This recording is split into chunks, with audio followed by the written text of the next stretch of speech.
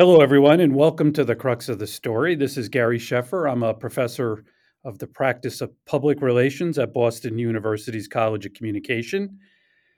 My co-host, Mike Fernandez, the esteemed CCO at global energy company Enbridge, and my former neighbor in the hallway here at BU. Yeah, Mike, how you doing? yeah. Good. How are you? It's kind of fun having two friends on with us today to talk about mentoring. I know you've mentored quite a few people through the years, as have I. But I'm curious, Gary, did you ever have a formal mentor yourself who helped you think about your career? That's a good question. I can't say that I did. I didn't. I never had an official mentor that Uh-huh. I can recall, but I've had a lot of people in my life who've helped me in many ways. I would say most of all, Jeff Immelt, who was the CEO of GE Yeah, that I worked for more than a decade. But it's a good question. And one I want to ask Tom and Gary is: are most of these relationships sort of official things, or are they just people that you meet along the path of your life as mentors? So, yeah. Mike, how about you? For me, it's also been informal. It may be a little generational. I think that the two of us are old enough that there weren't very many mentoring programs as we were coming along. And I had the tendency to just pick up the phone or go see somebody and say, let's get together for coffee, let's get together for lunch. And that helped shape my thinking from CEOs to mid level execs that I admired. Terrific. Terrific. Well, you described these two fellows as friends, and so that's your description, not mine particularly. But, I'm going to introduce them anyway. Tom Martin is one of the most respected people in communications. He's the founder of the Martin Center for Mentorship and Communication at the College of Charleston, where he's an executive in residence in the Department of Communication. In this role, he works to build relationships between his department and the business community and to help students transition to the business world. In 2016, he launched a Martin Scholars program, which Mike and I are familiar with, a selective mentoring, networking, and learning program. It develops and selects a group of rising seniors majoring in communication through classroom instruction, exposure to experienced communications leaders who serve as mentors, networking opportunities with communication department alumni and advisory council members, and experiential learning. Before Charleston, Tom was a longtime lead of communications at ITT. Today, Mike, by the way, Tom is our newest competition to the crux of the story. Tom just launched a terrific podcast, which we're going to talk about, Mindful Mentoring with Tom Martin. Our second guest is another esteemed communicator, Gary Grates. Gary's managing partner in the eponymous Grates Consulting Group, a communications consulting and advisory firm. Previously, Gary has been a senior leader at General Motors, Edelman, and Real Chemistry. I think, Gary, the first time we met was when you were at GM, which seems like a long time ago. And Gary is a world renowned expert in change management and culture. He's also the co director of the Weiss Center for Social Commerce at Syracuse University's Newhouse School of Public Communications. I hope you don't mind if I boo now, being here at Boston University, which teaches and trains students to successfully work in today's digital marketplace, is the executive sponsor of the Emerging Insights Lab at Syracuse University, a laboratory for innovative technologies, approaches, and models in communications and marketing. Gary's also on the board of the Planck Center for Leadership and Public Relations, which I believe is housed at the University of Alabama. And the Planck Center is well known to the folks, many of the people listening to this podcast. Its mission is to develop and recognize outstanding leaders and role models in public relations. Tom and Gary, welcome to the crux of the story. Welcome to The Crux. Each week, two of the world's top communicators take you behind the scenes of the news of the day to explore the crux of communications that are shaping business, politics, and our daily lives. Hello, this is Gary Sheffer. And hi, I'm Mike Fernandez, and we're glad to be with you from Boston University.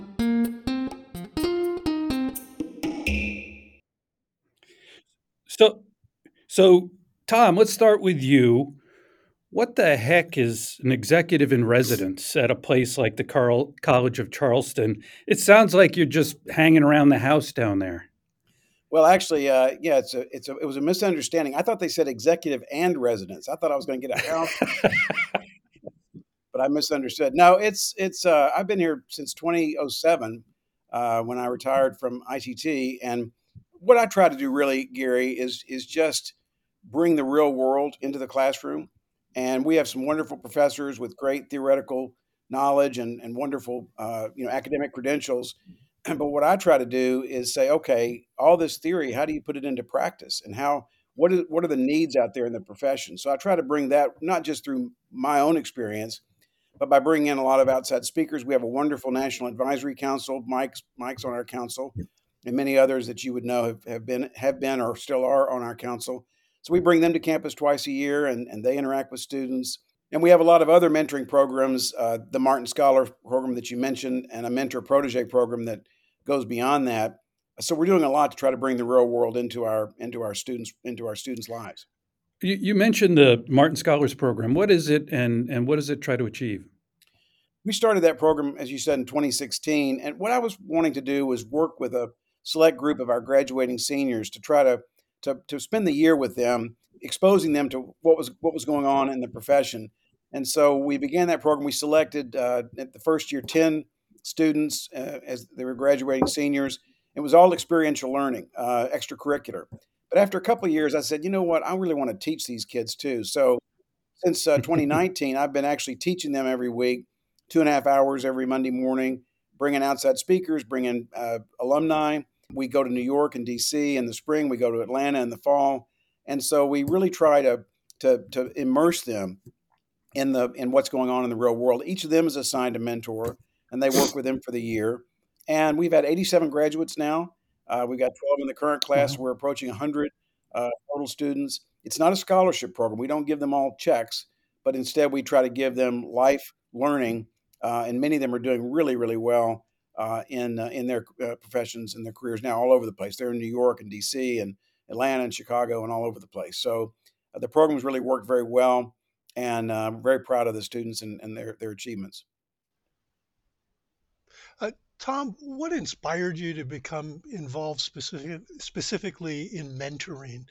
And how has that shaped your own leadership Yeah, style? it's funny, Mike. I think that what I saw early on was that students, while it was great to have outside speakers, there are the advisory council meetings, things like that, students needed a little bit longer term relationships to really get a better understanding of what was needed in their career development. And so when we started the Martin Scholar Program, I assigned mentors to each of the students for the year, and it worked really, really well. Having said that, I will say, and this really gets to the bigger themes of this podcast. Mentoring relationships are very dependent on both the mentors' involvement, but also the mentees. And you, Gary, and Mike, both speaking about your own relationships informally being mentored. A lot of it depends on how willing the mentee is to accept the kind of knowledge and insights that the mentor brings. And we found that the most successful mentoring relationships are ones when the mentee really grabs onto that and is open to the insights and experience that the mentor brings. One of the things that I found is kind of interesting is that oftentimes I got more out of the relationship than my mentees. Have you had that kind of feeling?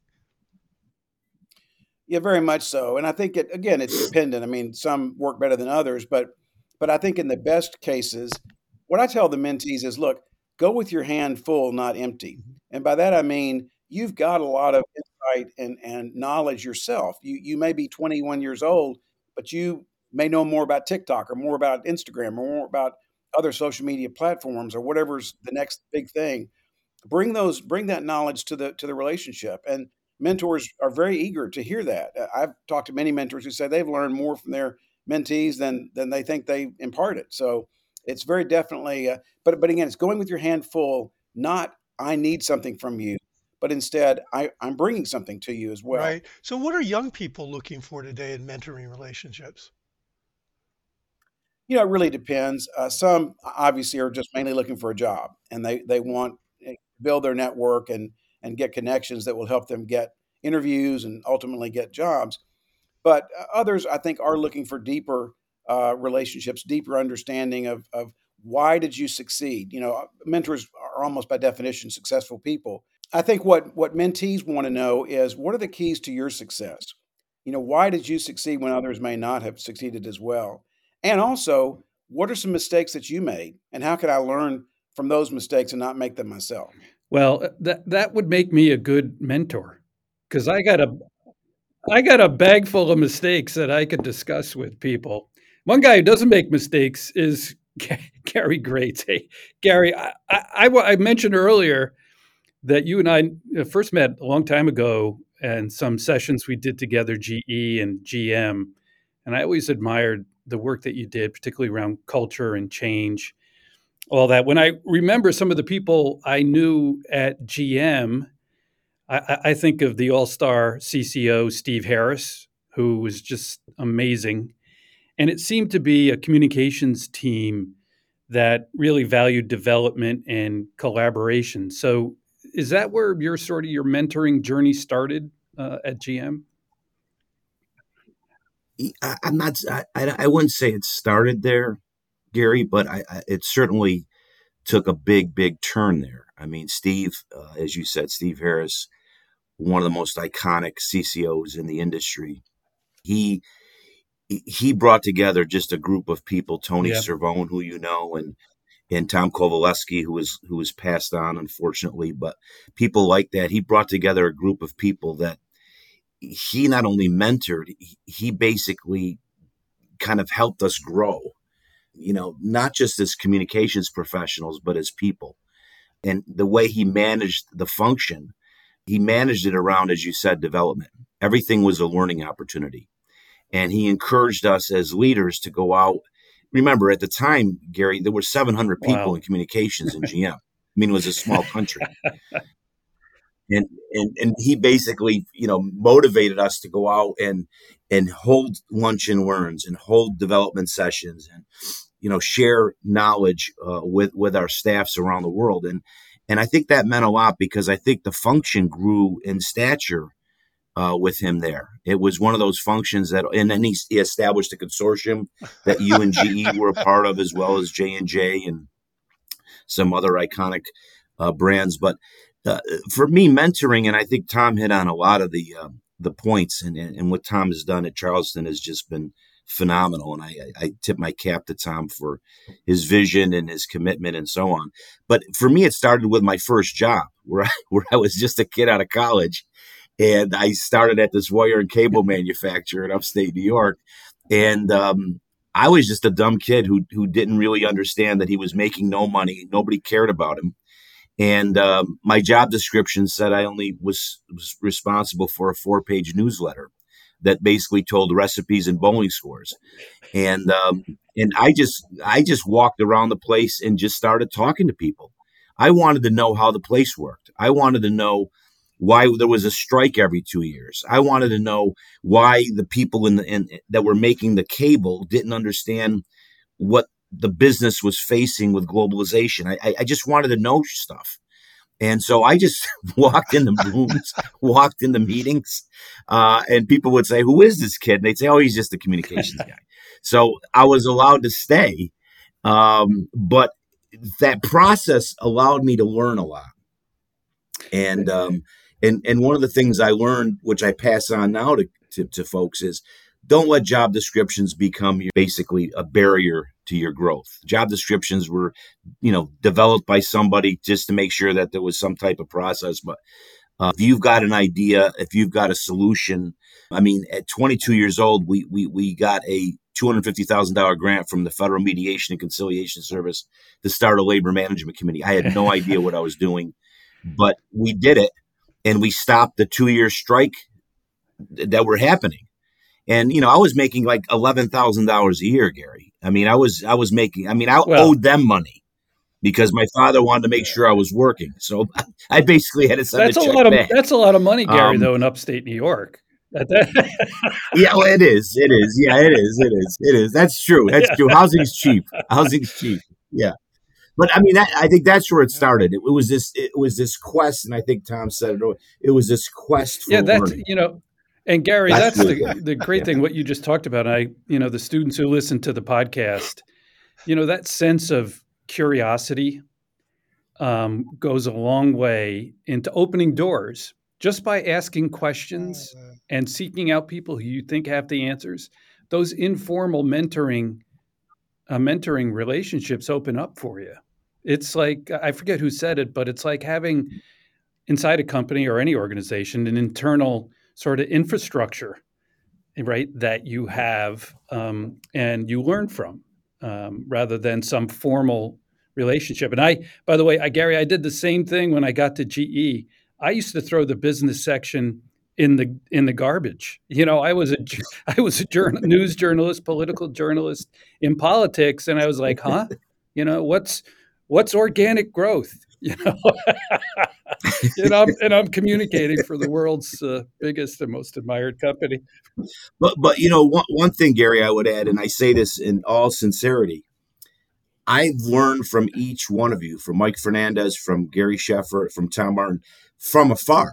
I mean, mentoring to me doesn't have to be a one-on-one situation. I saw what you did at GE. I saw what Mike did at Cargill in his career. I saw what Tom did at ITT, and throughout his career. I looked to people like you for guidance, for direction, for strategy, for meaning, quite frankly, in terms of what we did for a living. So mentoring for me was always about what I could find that intrigued me. So Gary, you've continued this sort of focus on mentoring. You're on the board, I believe, the advisory board of the Planck Center. Is that correct, Gary? Right. So Yes. The Planck Center, Yes. by the way, for listeners, is named after industry legend Betsy Planck.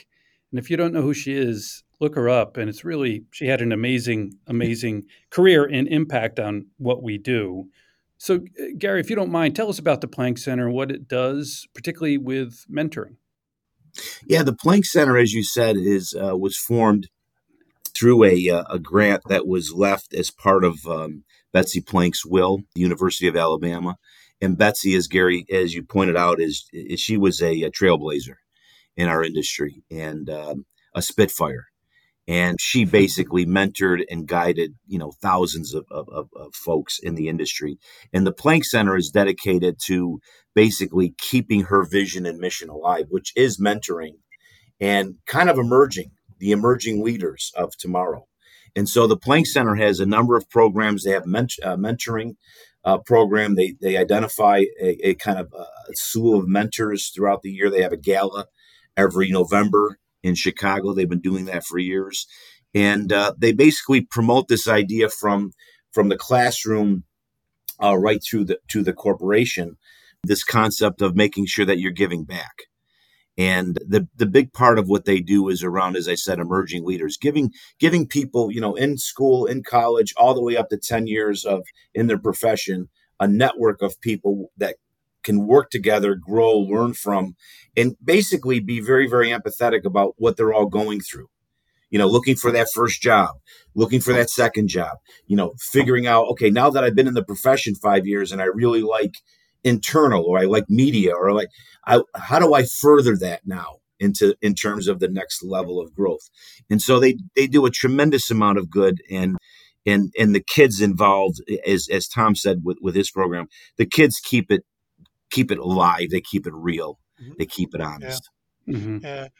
Absolutely. And Gary, I note that you're obviously engaged in Planck Center. You're teaching in the classroom at Syracuse, but you also have your consulting work.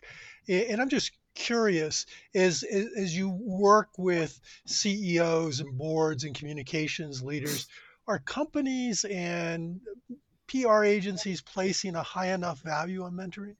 No, not at all. In my, again, an N of one. No, because what happens, Mike and Gary and Tom, and this is, love to hear your takes on this, but what happens in an agency or corporation, they try to program it. Yeah. Everything, it becomes a PowerPoint. Yeah. It's a campaign.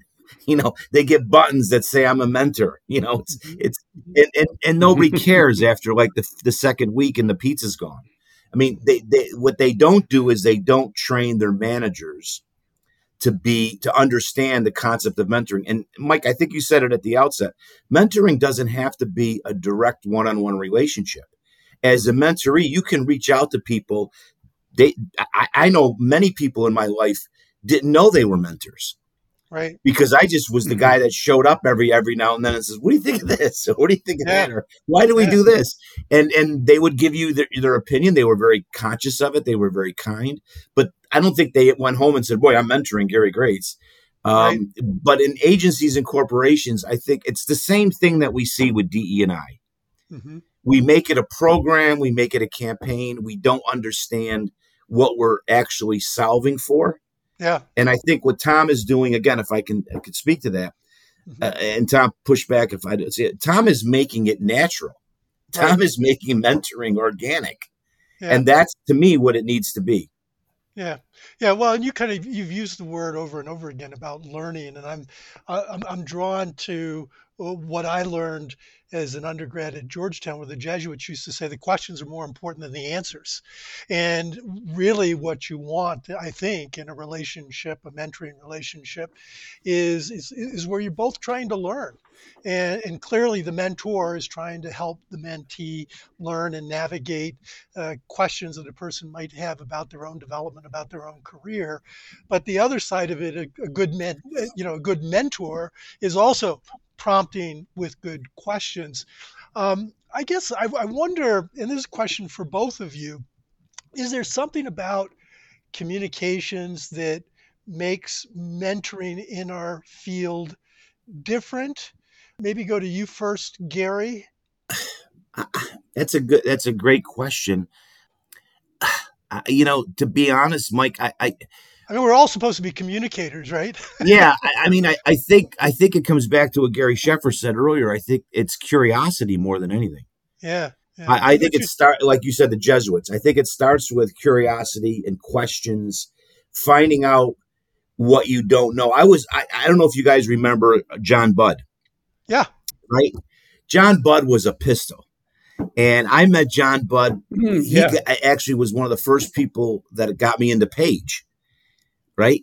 And I remember spending time with John Budd over the years. And John Budd would, like you said, Mike, he would always pepper me with, he would always be provocative. Hmm. Why did you think about it this way? Or what do you think about that? Or, this is wrong. But he would do it in a way that really made you step back and go, you know what? I'm not thinking about this holistically. But he would, but I Hmm. bet you, he's passed on. He would never think that he was my mentor. You see what I'm saying? I Hmm. don't know if it's different. I think it's just it starts with this relationship of just trying to find things out. Yeah. Yeah. Tom, is there something different about communications that makes mentoring in our field different? I think so in this sense. I mean, the if you think about the best communicators, they really are advocates for the people who aren't in the room. They're the advocates for the employees who aren't there, for the customers who aren't there. That's an intangible kind of quality. It's hard to train. It's not like legal counsel where you have a whole lot of law that you can refer to, or financial counseling where you've got lots of regulations you have to adhere to. So I think teaching that kind of intangible value is one of the things that mentors can do in the communications field. That's why the Martin Center is called the Martin Center for Mentorship and Communication. So we're really focusing on the communication profession itself. But a couple of things I pick up on what Gary said. I think intangibles eat skills for breakfast. I mean, in all these jobs, you're going to train people the skills that they need to do them. What's hard to teach, what's hard to train are things like empathy and humility and Hmm. curiosity. And yet, when you think about the successful people in the field, like the three of you, it's those qualities that have really been the ones that have been as important to your success as just knowing how to read a balance sheet or knowing how to interact with a reporter. And so I think mentors can be very, very helpful in trying to get those intangibles imparted to people through their example, through their stories and their anecdotes. That's what I think is important. But again, the student, the mentee, has got to be open to hearing that advice and taking that advice and acting on it. So hearing that, who should set the goals in a mentoring relationship? We start thinking about topics, and we start thinking about the frequency. We start thinking about the agenda for each meeting. Who should be driving that?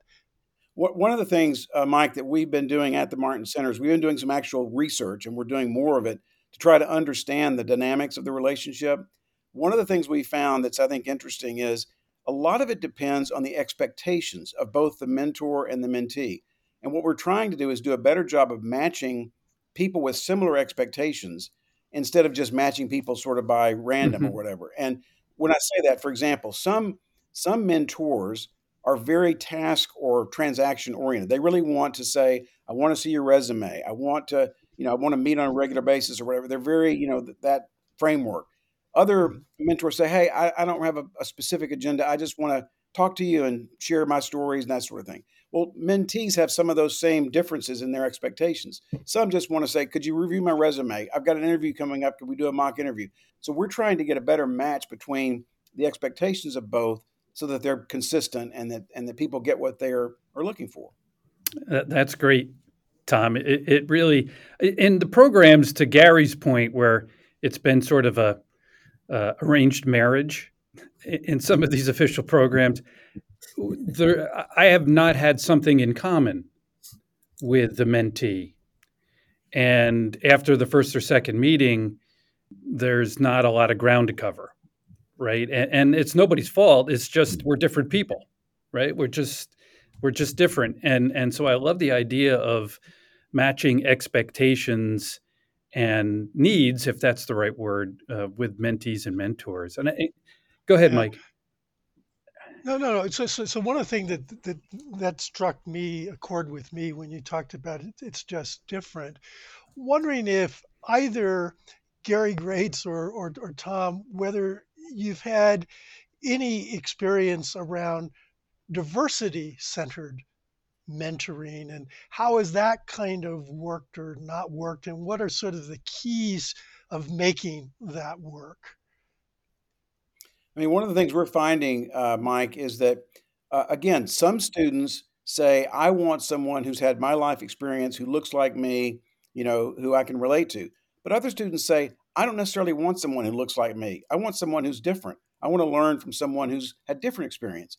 So I think part of it is you've got to understand what are the expectations and what are the desires of the person.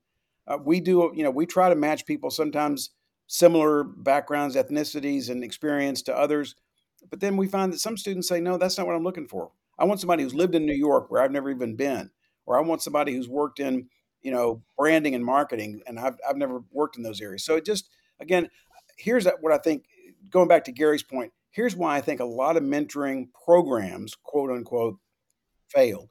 It's because Mhm. there's not a commitment to a continued cadence of meetings and expectations and outcomes. That's why they fall apart. It's two lunches and you're done. Yeah, Those don't work. It's got to right. be regular, consistent communications over some span of time. And again, trying to match up expectations. I think that's what the ones that do better. Yeah, and I've always found, to that point, Tom, I've always found that, again, for me, whenever I've reached out to folks through my career, it was always to kind of, as I said, learn something or solve something. I remember early in my career, after working for a couple of agencies, I really was kind of disappointed and distraught about the fact that as communications professionals, we were always chasing symptoms. And we were busy and we got sweaty and we put build hours, but we didn't solve anything. And I remember going to, when I first went to GM, I went to Rick Wagner, who's the CEO, and we got into this whole discussion about causes versus symptoms and this concept. And he was the one who said, you've got to start, Gary, with what you're solving for, not communication. I could care about communications. I need you to think about the business first. Now, if you can apply communications to solving it, I'm all ears.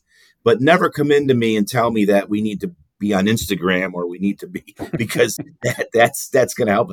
Come in and tell me how we're going to sell more cars, or come in and tell me how we're going to make quality a priority in the business. So whenever I had, these thoughts about what I was seeing. And the same thing at the cable company.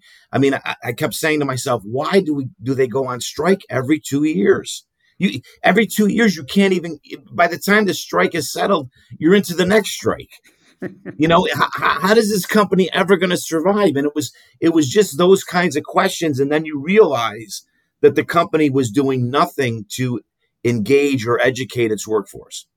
And so it was this perpetual death march, but it was always as the mentoree on my side to push the people that I went to, so to speak.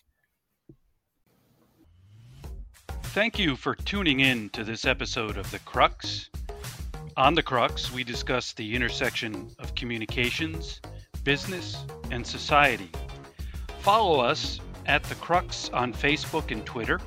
You can also find our episodes on SoundCloud, Spotify, iTunes, and on our website at thecruxpodcast.org. Now, let's get back to the episode.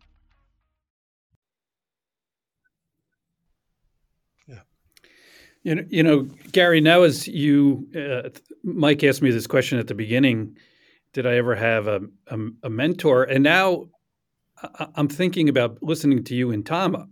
I actually had a lot, when I think about it, right? Yeah. And we shouldn't have them formally. Right. And one of whom, as I was sitting here thinking about this, listening to you guys, Xenia Muka. Xenia was my Disney. Boss. Yeah, it was my boss working for Governor Pataki. And, Xenia could be tough, but I learned so many things. To your point, Gary, she did not know she was my mentor, and she would have chafed at the thought, right?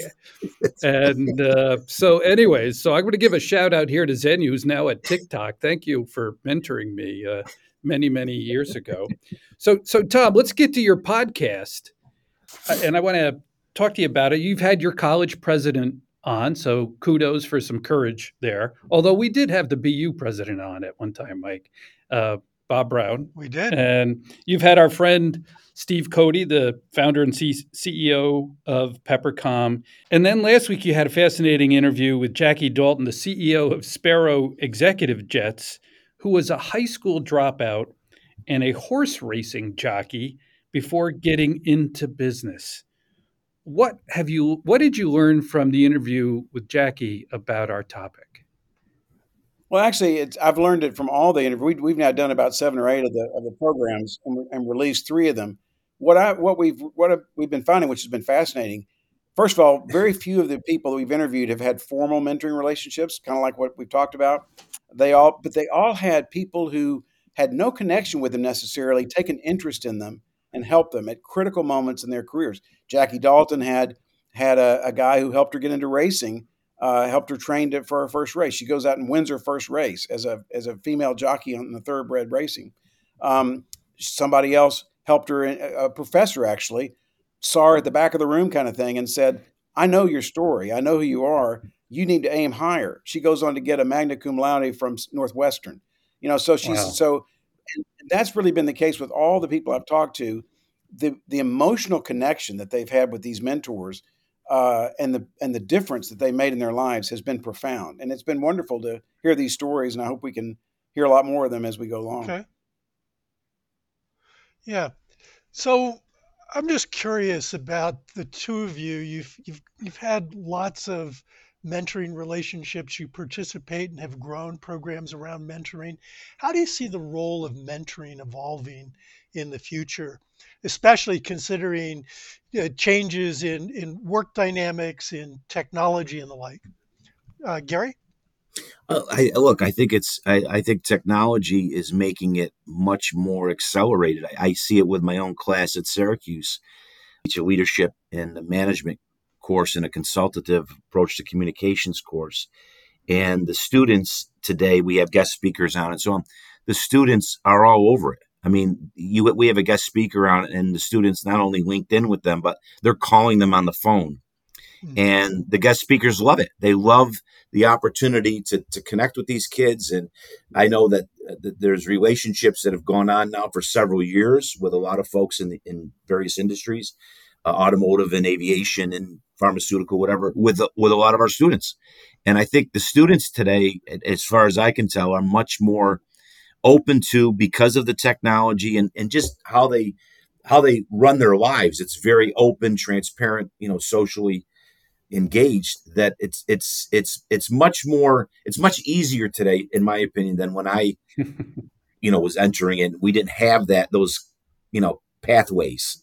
You had to kind of do it yourself. Now they'll just out of the clear blue sky, LinkedIn with somebody or send them a DM or something, and boom, all of a sudden there's a relationship there. So I think it's only going to get more, and I love the fact that the industry is paying it forward, that people that are on this call and a lot of our colleagues and peers are they take the time to make it work.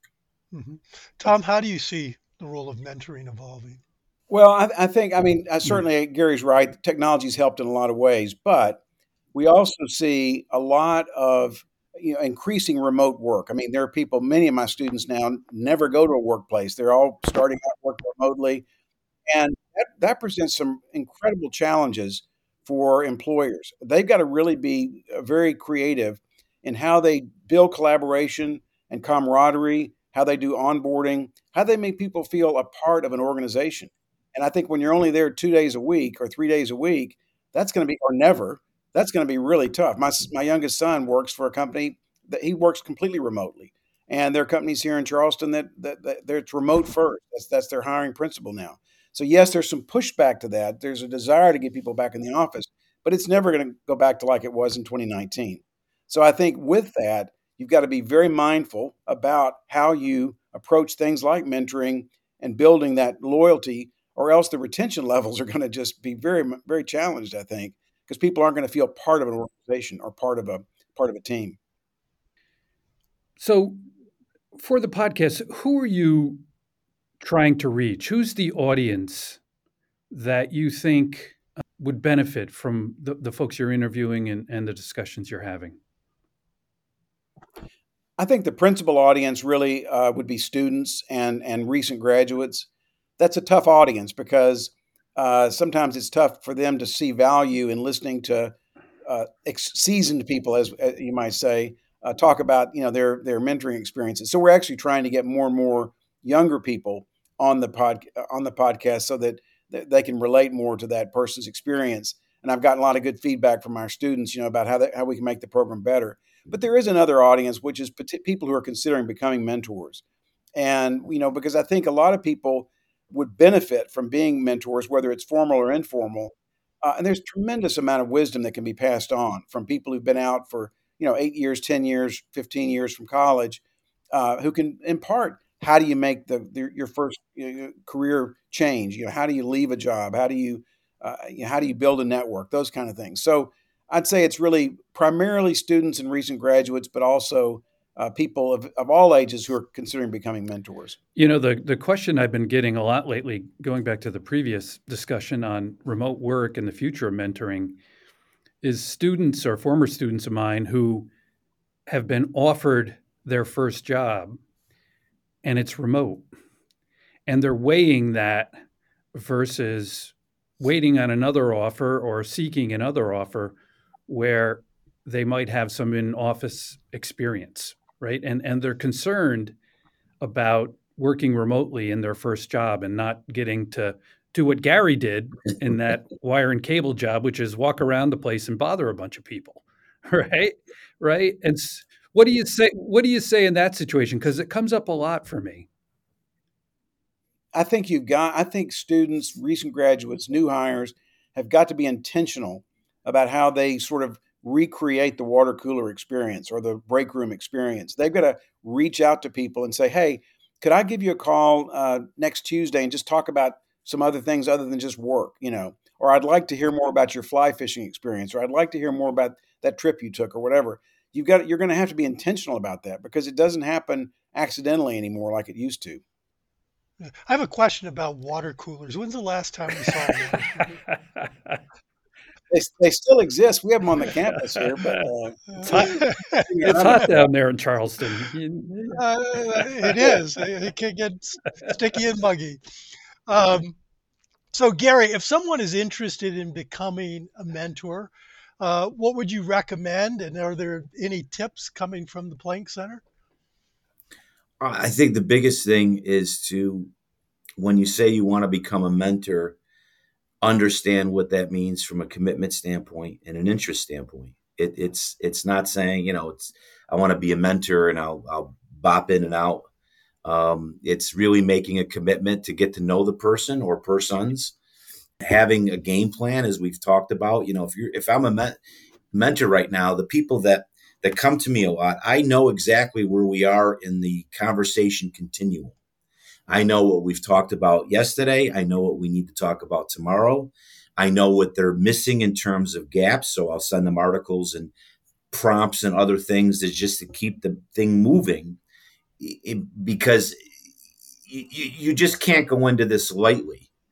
It's got to be something, and Thomas said it a million times. It's got to be something that is, you have to be in the moment with this stuff, and you got to care. I mean, I think the bottom line is you got to care, and you've got to see, and I still Yeah. write notes to students when I see them, you know, progressing in their careers and whatever, and that'll prompt them to come back and say, "Oh my God, there's a question that's been burning that I want to ask you," because just time and life gets in the way of stuff.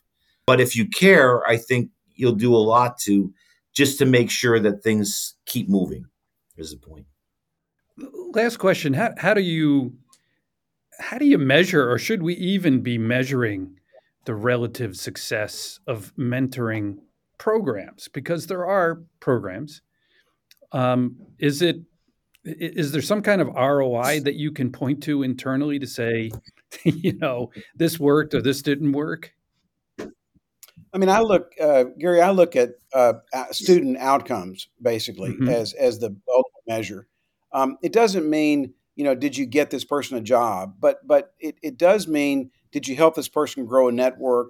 Did you help this person at critical moments in their lives and careers? Make better decisions. What we're trying to do is evaluate a couple of things. One, did the meetings actually occur? Were there, because I think sometimes if you leave it to its own devices, some students will just kind of never call their mentor up and never, that just doesn't happen. So you have to measure the actual cadence of meetings. Did you actually have interaction, and what kind of, we also do qualitative surveys with our mentors and mentees after the fact, saying, how was the relationship? Did it work? Did you find it helpful? That kind of thing. But I think ultimately it's did the students, I've got students I've been helping for decades, literally. I mean, my longest term relationship actually is my third son, Robert, who he and I were matched when he was 12 years old in the Big Brothers program.